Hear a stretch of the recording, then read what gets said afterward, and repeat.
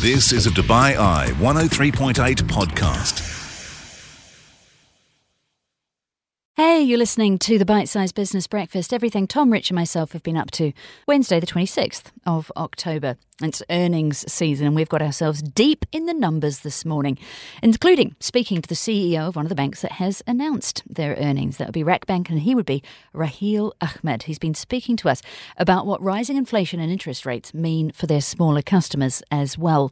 We've also been looking at the Arab Tech bankruptcy with the lawyer Mark Raymond of Pinsent Masons, looking at what it means for the construction industry in general. A little bit of a shindig going on down the road, meanwhile, in Saudi Arabia, where the great and good of the finance industry and others are gathering. We spoke to a man who is there, Talal Malik from Alpha One Strategy. All of that, plus we've been asking, how did you survive the great WhatsApp outage of 2022?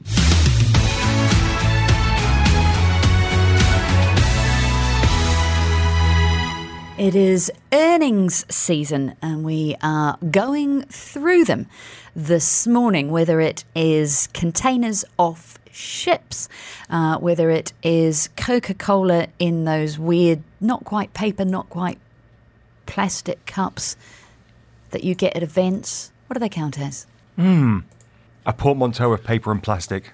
Probably lined with some kind of unrecyclable polymer. Regardless, or whether or not it is money in bank accounts. We are looking at what the current earnings mean, not just for investors, but what they say is bellwethers of the economy to come. And in fact, we have a CEO hopefully being given a decent coffee in the green room. I'm glad to hear it. He being the CEO of RAKBank. Raheel is going to be joining us in about 15 minutes' time. Going to walk us through the RAKBank numbers. And it's a cracking set of numbers. As we mentioned earlier, it's the best since 2015 in terms of quarterly earnings for RAKBank. 350 odd million dirhams profit. Great. So he's going to be telling us how he achieved that. To what extent is that specific things happening at RAKBank? And he's been in the job for not quite a year now, so that'll be interesting to see. To what extent is it a rising tide lifting all boats? Because we had the Mashreq numbers out yesterday, and they were good as well. They've been quoting operating profit. I mean, not quite as stellar, but a 33% increase. So a good set of numbers. I wasn't here last week, but I guess you guys will have seen the banking numbers from some of the other banks. Have we heard from them yet? We did. We looked at UBS, didn't we? We looked at HSBC globally. We did indeed. Yeah, loads of numbers coming through from the banks last week. In fact, loads of numbers coming through the banks in the last couple of days here in the region. Let's just give you some of those. Abu Dhabi commercial banks, Q3 profit jumping 25% to 432 million. DIB, Dubai Islamic Bank, Q3 profit rising 14% on higher revenue and lower provisioning. Mashreq, third quarter profit surging on growth across all business activities. Adib, Abu Dhabi Islamic Bank, earning record quarterly net profit of 274.9 million. There's a recurring trend amongst those numbers. What is particularly interesting, and in fact, it'll be interesting to hear from the guys at RAKBank as well, who I still tend to think of as being sort of the SME bank. Really, I mean, they've done quite a lot to champion small and medium businesses here in the UAE and services for them, which is not a bad niche to be in a country like the UAE. But I know that some of those international earnings that we've mentioned have been hit by the stock market falls, because if you're looking after the portfolios of the wealthy, they're paying you fees based on their portfolio. It's usually a bit of a percentage. And if the portfolio falls, so does the fees you can charge. Yeah, it's a very valid point. If your portfolio, that's not such as a big part of RAKBank's business. I mean, they have wealth management and asset management. But again, these are the interesting questions we can put to him. And of course, rising interest rates. Typically, that's good for bank profitability, but not so good for the people borrowing the money. Their net interest margin typically increases as interest rates rise. But we'll ask if that's actually happening this time. Well, and if people are going to keep borrowing the money, because one of the earnings that we've seen come out has been Alphabet, Google, for those of us of a certain generation. They've seen ad revenue on YouTube fall, and the ads that have been hardest hit have actually been for financial products. They have been for mortgages, they have been for loans, they've been for crypto as well. But as interest rates rise, people and this was one of the point of raising interest rates to stop people investing and making big ticket purchases like houses and cars and the rest of it to cool the economy and therefore cool inflation. So if we're already seeing that from YouTube globally, that people, it's a bit of a sign that people might be less interested in borrowing money. What does that mean for a bank like RACBank going forward? Yep. We always get questions in, don't we, from SME owners saying, look, access to funding can still be challenging here as everywhere in the world. So we'll be asking him about that as well. Right. The big WhatsApp outage of 2022. Did you both emerge unscathed? Neither of you actually, it must be said, known for your communication skills. But no, there were a lot of spinning dials on my WhatsApp-y thingies yesterday. I thought it was just me because I've got an old phone and I'm a technophobe. But then it turns out I was not alone. I thought it was just me because I've got a new phone and I'm a technophobe. Similarly, though, it wasn't the phone. It's not about the bike. What? About an hour, was it? Late morning? Do you know? And this I felt so much better about because I spend a ridiculous amount of time on my phone, and I'm also the world's promptest WhatsApp replier, unless I'm actually talking on the radio or in the gym or asleep. Anything else, you generally get a reply from me pretty quick. Smart. I don't like leaving people waiting. Also, we work in an industry that if someone asks you a question, there's a chance they need an answer pretty fast. Do you give lessons? Because they might give words. Yeah, Richard, you're averaging about 2 days for a WhatsApp reply, by the way. Don't take it personally. I've learned not to. But I didn't notice. I was doing a pre-recorded interview yesterday, and I got a phone call, shocker, from the woman who was setting it up to say, I'm just letting you know X, Y, and Z, da-da-da. And she said, I'm phoning you because WhatsApp's down. I hadn't noticed. The ARA News team, we were on it like a flash. Because, I use it constantly. I don't answer my phone anymore. WhatsApp is my lifeline. And literally all of us Hang on. Yep. Aren't you manning the news desk? Yeah, no, but not like that. I mean, WhatsApp's used for everything now. It's just, that's what I do. So the bat phone's going off. And literally all three of you there going, I'm not answering it. I'm talking about my own phone, Tom. I'm not answering that. Don't no answer way. my own phone. But yeah, literally, we were just on it. And DM me. It was breaking news. And literally, we were one of the first to actually notify the general public. But yeah, WhatsApp services briefly disrupted yesterday for roughly 2 hours, I think. Everybody reverted to Twitter.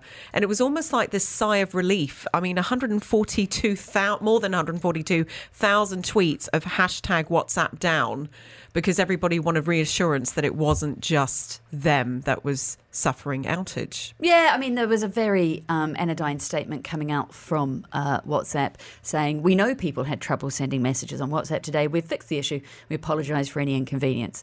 Okay, then. Apparently, sort of about 70,000 people plus were reporting disruptions. That's from the guys from Down Detector, which is apparently a business. Who knew? So my question is this. We had text messages forever, right? You can now send pictures and various other things through text messages. Why does WhatsApp feel like such an extension of your arm in a way, like Phantom Limb when it's down, in a way that text messages never did or don't? And why? I mean, you could just start texting people instead, but we don't. Why so? Well, you pay for text messages. That's not it. Is that not it? I don't think anyone's sitting there thinking that just cost me 6 fils or whatever. Are they? I mean, unless you're a heavy user. I don't know. It's very regional, isn't it? It's like a lot of my friends and family in the UK still balk at the amount of the times we use WhatsApp because they'd rather message each other, text message each other, whatever, because there is no cost within the UK, etc. And that's that's a simpler way of getting in touch with people. WhatsApp is deemed to be, so yeah, to your point, because WhatsApp is deemed to be more personal and therefore for family and friends than business. I think it's the ads. I'm looking at my old-fashioned text messages, which I never look at, and there's 150 unread, which is very, very unlike me. And going in, it is ad from a hospital, ad from a car servicing place, ad from a meal delivery place, a reminder of an appointment, ad from a pharmacy, ad from something I can't even tell what that is, ad from a makeup shop, hairdresser reminding me of appointment, ad of having a blood urine test at home, useful. It's advertising. It's just been taken over by advertising, and I think that's why we've abandoned it. It's just spam. Yeah. I think also the difference with WhatsApp, it's so instant because you see when the 2 ticks, it's been delivered, blue when it's been red. You can also change that, but it's that reassurance that It just causes paranoia. But it's all back up and running, so we're all good. Yeah, everybody's happy WhatsApp's back. And yet, New Zealanders don't use it. The Americans don't use it. As Tom said, his family don't use it. I've tried to get my dad on it. My goodness, the pain. And trying to get him to... This is a man who turns his mobile off when he's not mobile, i.e. not in the car. Anyway, we're going to fit homing devices to them effectively. Maybe sort of those little air tags for the legs so we know where they are.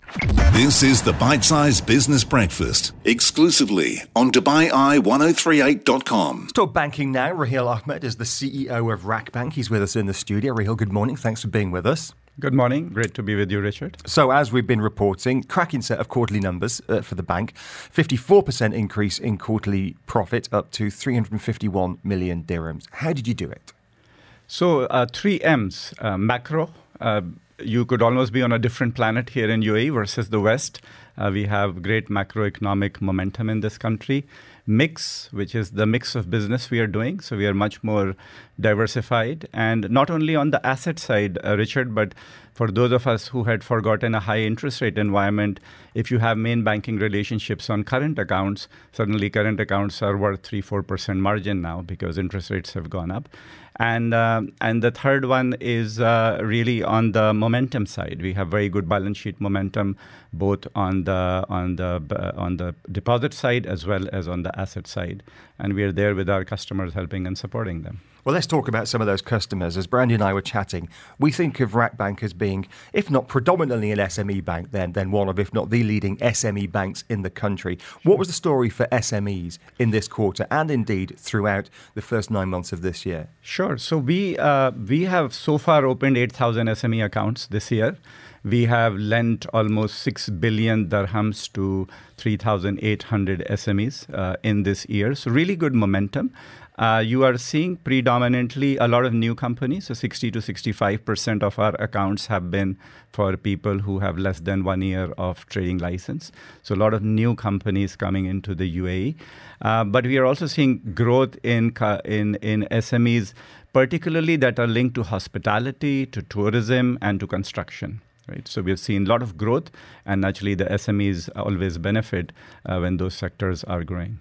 Geographically, where are most of those companies based? So bulk of it is still in Dubai. So I would say almost 65 to 70% of the companies are being registered in Dubai, and then naturally followed by Abu Dhabi and Ras Al Khaimah, where naturally we are parent banks, so we do a bit more business there as well. Well, let's talk about your own backyard, Ras Al Khaimah, and the type of SMEs that are being set up there. I know whenever I drive to Ras Al Khaimah, often to a hotel, you drive through the industrial area, and there's a lot going on there in terms of manufacturing and industry, and then you get to the hotel strip, and there's clearly a lot going on in tourism as well. What are the hot sectors for you? What are you lending against? Yeah, so I think very diversified. So we have naturally got big companies like RAK Ceramics. You have got one of the largest limestone crushing facilities in RAK. But as you rightly said, tourism and staycations have, through the pandemic, really, really risen in RAK. So there's a lot of SME lending going against that. However, with RAK Economic Zone and RAK ICC, we are also seeing a lot of e-commerce companies, digital companies, online companies emerging there as well. We've been chatting about the drop in ad revenue for YouTube, and it's largely in financial products. Right. People watching ads for mortgages and presumably clicking through for loans and the rest. With interest rates rising, do you expect to see borrowing drop? What's your outlook?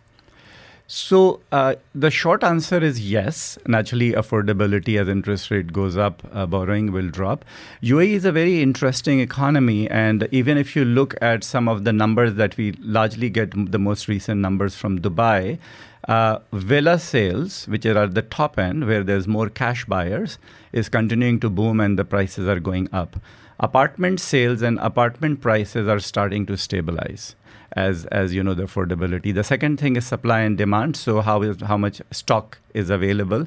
So I think for the first time, off-plan properties have had more mortgages than ready properties after a very long time in the UAE.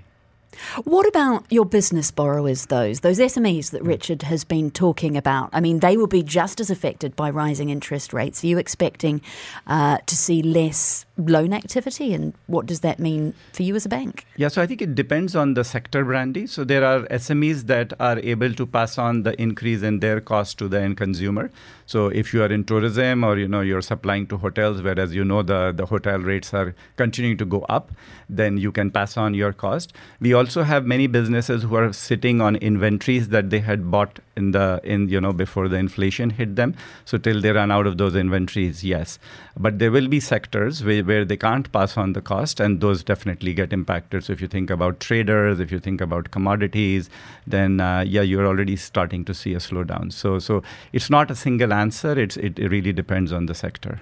I'm stealing Richard's interview here, but what can you do to make the pain a little less with rising interest rates for your business customers? I mean, that's what RAKBank has built its name on, dealing with people in that smaller sector who we know when globally things get tight often have issues with cash flow. Yeah. So I think one of the reasons you will see the loss ratios of most banks being significantly lower than where they were pre-pandemic is because the whole mindset about how you help people who get into financial difficulty has changed. So bounce checks and skips are a thing of the past almost. We do a lot of debt counseling. We have a very robust, proactive approach where we engage with our customers. We sit down with them. We look at their cash flows, and we almost do, whether it's restructuring or helping them to manage their cash flows.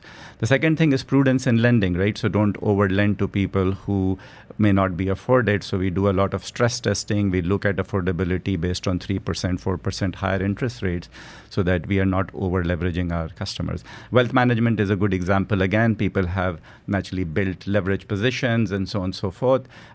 We have been one of those banks where we were prudent. We didn't give people 10 times leverage on their investments. And therefore, while our customers have naturally lost money as the markets have come down, they've perhaps not lost as much as they may have with others. How is inflation impacting you? Your staff are going to be coming to you like every CEO in the country saying, my rent's gone up, my expenses have gone up, I need a pay rise. So definitely inflation is impacting the labor market. I don't think it's an unusual phenomena here in UAE, but I think most companies are doing what they have to, not only from a direct salary perspective, but an overall comp perspective, how we work, flexible working, and all those type of things. And yes, we are managing that as well. A final quick word looking forward to 2023. As you say, it's like we're in a different world here in the Gulf. The global economy in all kinds of trouble, and yet here we are booming. Is that sustainable, that decoupling, to use the old phrase, from 2007? So I think you're like in a Formula One car, there's a turn coming. You don't know how hard the bend is right now. And, when you start applying brakes, but we will have to apply brakes. I don't think, given that we are such a global economy, we'll be insulated. But clearly the economy here is doing much better. So I feel the impact will be much lower, and it will most probably come with a lag of 6 to 12 months. Raheel, always good to talk to you. Appreciate your time this morning. That is the voice of Raheel Ahmed. He's the CEO of RAKBank, talking about their quarterly earnings up 54%. Catch up on the business headlines with the Bite Size Business Breakfast. Right then, let's talk about the big event happening in Saudi Arabia this week. It is FII, Future Investment Initiative, sometimes known as the Davos in the Desert. We're going to be speaking to one man. He's there in a couple of moments' time. First up, though, Tom, you've been watching the videos on YouTube, and the people there. They've got a dedicated channel on YouTube, the Future Investment Initiative, and just the names they've been able to bring to Riyadh. Looking at this is day one. And this is just a a soupçon of some of the speakers. Mukesh Ambani, Jared Kushner, Matteo Renzi, obviously His Excellency Yasser Al-Rumayyan, His Royal Highness Prince Abdulaziz bin Salman Al Saud, David Solomon, Ray Dalio, Jamie Dimon, Steven Schwartzman, Dr. Patrice Motsepe. I could go on and on and on. That gives you flavour. Talal Malik was in the room. He's the chairman and CEO of Alpha One Strategy. It's a consultancy based in Jeddah, Dubai, and also in London. And he's with us now, joining us on the line from Microsoft Teams from Riyadh. Talal, good morning. Thanks for being with us. Good morning, Richard. How are you doing? I'm really good. Thanks very much indeed. Just give us a sense of what it was like to be in the room with that much wealth and power. It's incredible. I've been attending FII for the past 5 years, the 6th edition this time. And yeah, it's incredible as it is every year. This year, more so, particularly because Saudi Arabia is experiencing such incredible growth this year, 7.6% GDP growth by the end of this year, $80 billion in terms of a budget surplus, also by the end of 2022, as expected by the IMF. So a very exciting time to be here. So if we look at the Americans in the room, and that was some of the royalty of corporate America, and yet we know that Saudi Arabia and the United States have had differences of opinion on the oil situation and the OPEC cuts a couple of weeks ago, but yet the American business people seem to be there in force. Absolutely. I just recently did an interview with Bloomberg and Fortune where I mentioned, the savvy of Wall Street know their history very well. They know the difference between the short term and the political versus the long term and strategic. And you have 400 Americans attending. You have the top people from Wall Street, Jamie Dimon, as you mentioned, and David Solomon. You've got 17 delegates specifically just from Goldman Sachs.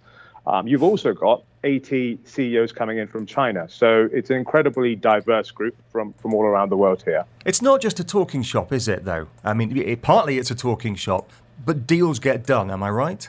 Yeah, absolutely. I mean, the number of sectors here is incredibly diverse in terms of investment opportunities.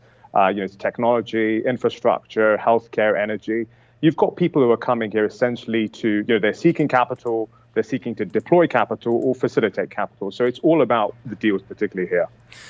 There's a lot of hype about these mega projects that we've seen, and yet a lot of cynicism as well. People saying, well, will they ever happen? Can something as big as NEOM ever really happen? Will the line ever really happen? How do they balance that, the excitement and the opportunity, with the fact that if they are deploying capital, someone else's money typically, they've got to question these things? Of course. I mean, you've had a history of a number of projects within Saudi Arabia. You've got mega projects and you've got giga projects, and they've all got different timelines on which they have to be delivered. One of the most exciting parts about any of these giga projects for me is the vision of what Saudi Arabia can look like in the future. So even just from a marketing positioning perspective, it's extraordinary what they're looking to try and achieve. Now, when that's going to happen, there are specific timelines. And as we know in terms of project management, particularly on construction projects, infrastructure projects, those tend to move along. So you've got mega projects like King Abdullah Economic City, which are currently happening, and there's greater investment towards those. And you've got the new giga projects all over the kingdom. For example, in Medina, there's Rural Medina, and then there's NEOM, as well. So there are a number of projects, and all requiring different sorts of investment opportunities as a result. What in the established cities? You're based in Jeddah, you're in Riyadh today. Are we seeing investment going into those cities as well? Of course, there's a regional strategy for across the whole of Saudi Arabia, which comes under Vision 2030. It's to literally help to diversify the whole of the country, not just Saudi Arabia, not just Riyadh. Riyadh is obviously the capital, so there's a huge amount to be deployed there by under the supervision of the Royal Commission for Riyadh City. But it's a very regional specific focus under Vision 2030 to improve the quality of life across the kingdom as a whole. What role can people from the UAE play? What role is the UAE delegation having there? As I mentioned in the introduction, your offices are Jeddah, London, and also Dubai.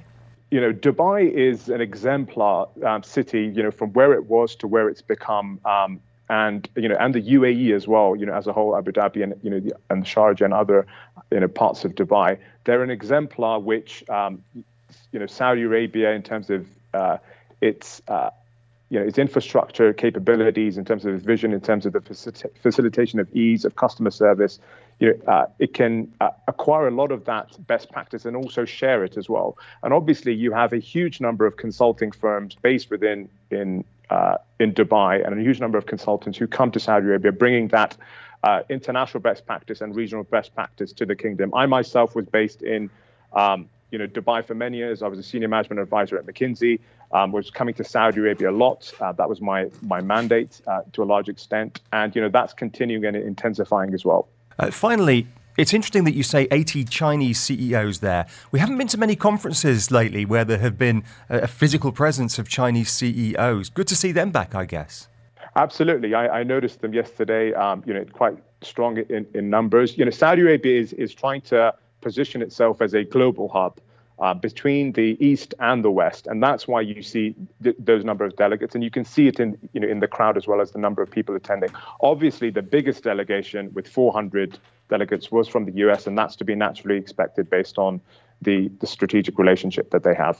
Talal, great talking to you. Really appreciate your time. Thanks very much indeed for getting up early to speak to us. That's the voice of Talal Malik, Chairman and CEO of Alpha One Strategy, who is at the FII, the big event sometimes dubbed the Davos in the desert. Just the highlights. This is the Bite Size Business Breakfast. We are looking at one of the top business stories this week, and that is Arab Tech being officially declared bankrupt by Dubai courts. Very pleased to be joined in the studio now by the lawyer Mark Raymond, who is a partner and construction practice lead at Pinsent Masons, the law firm. Good morning, Mark. It's lovely to see you. Morning, Brandy. Thanks very much for having me. So this has been quite the journey for Arab Tech, which submitted its bankruptcy petition to the courts back in January 2021.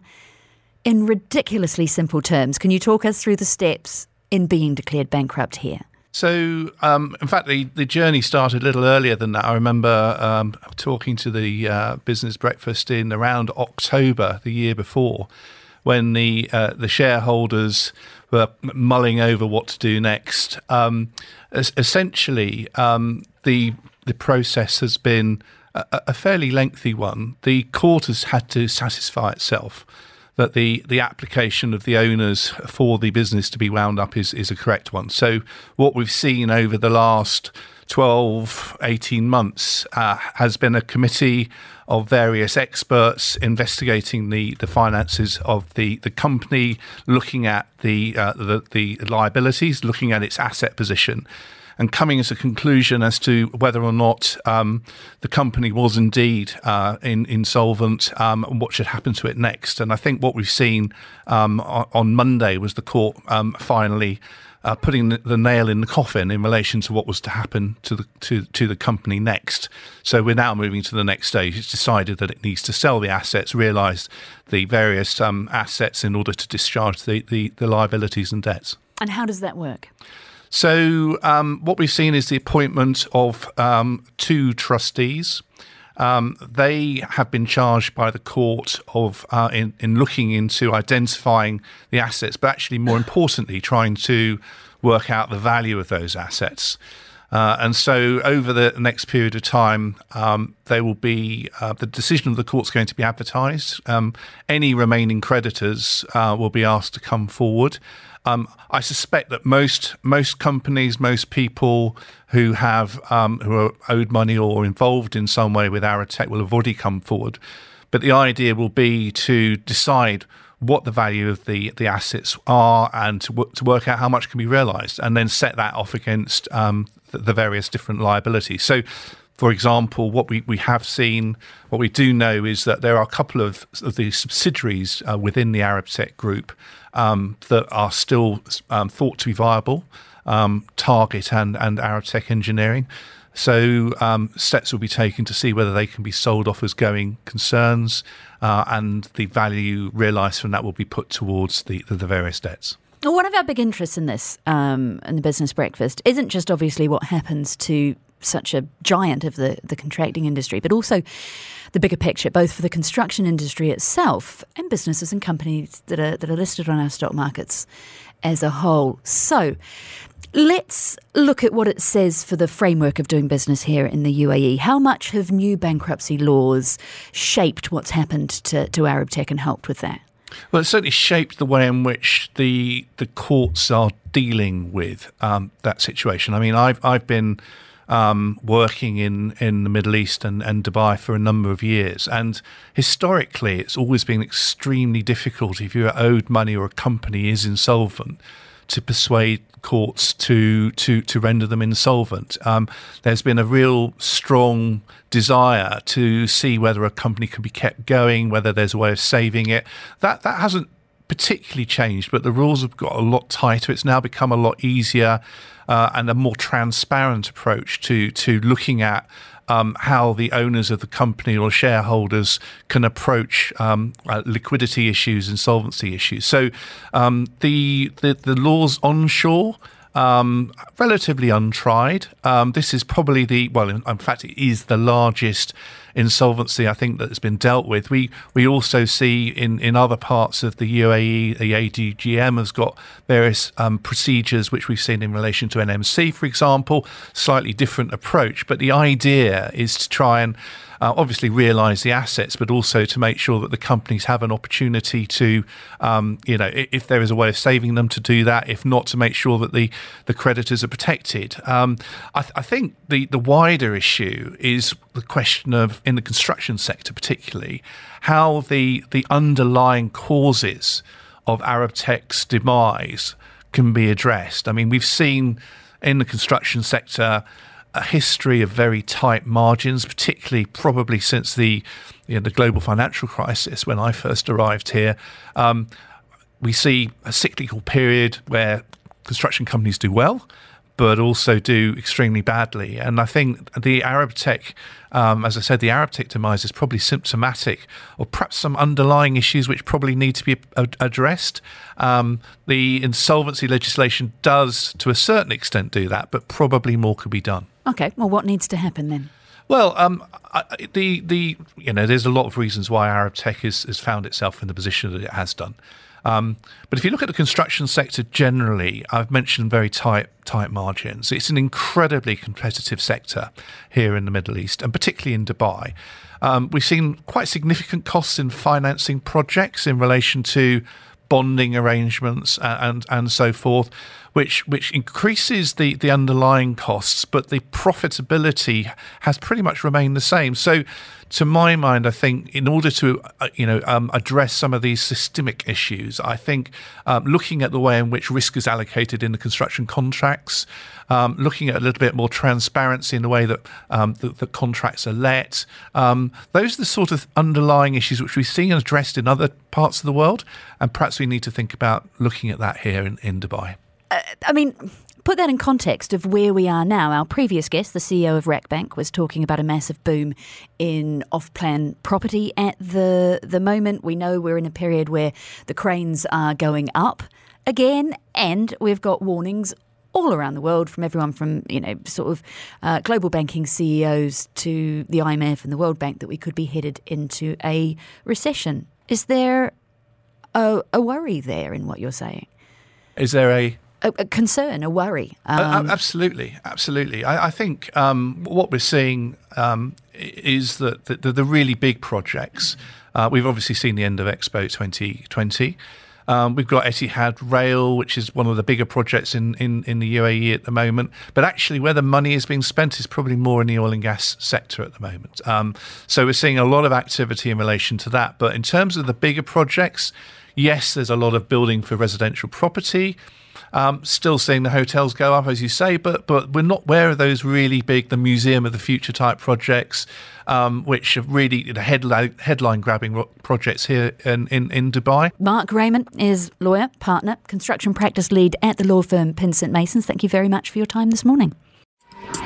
You've been listening to a Dubai Eye 103.8 podcast. To enjoy lots more from Dubai Eye in the United Arab Emirates, just go to DubaiEye1038.com or find them wherever you normally get your podcasts.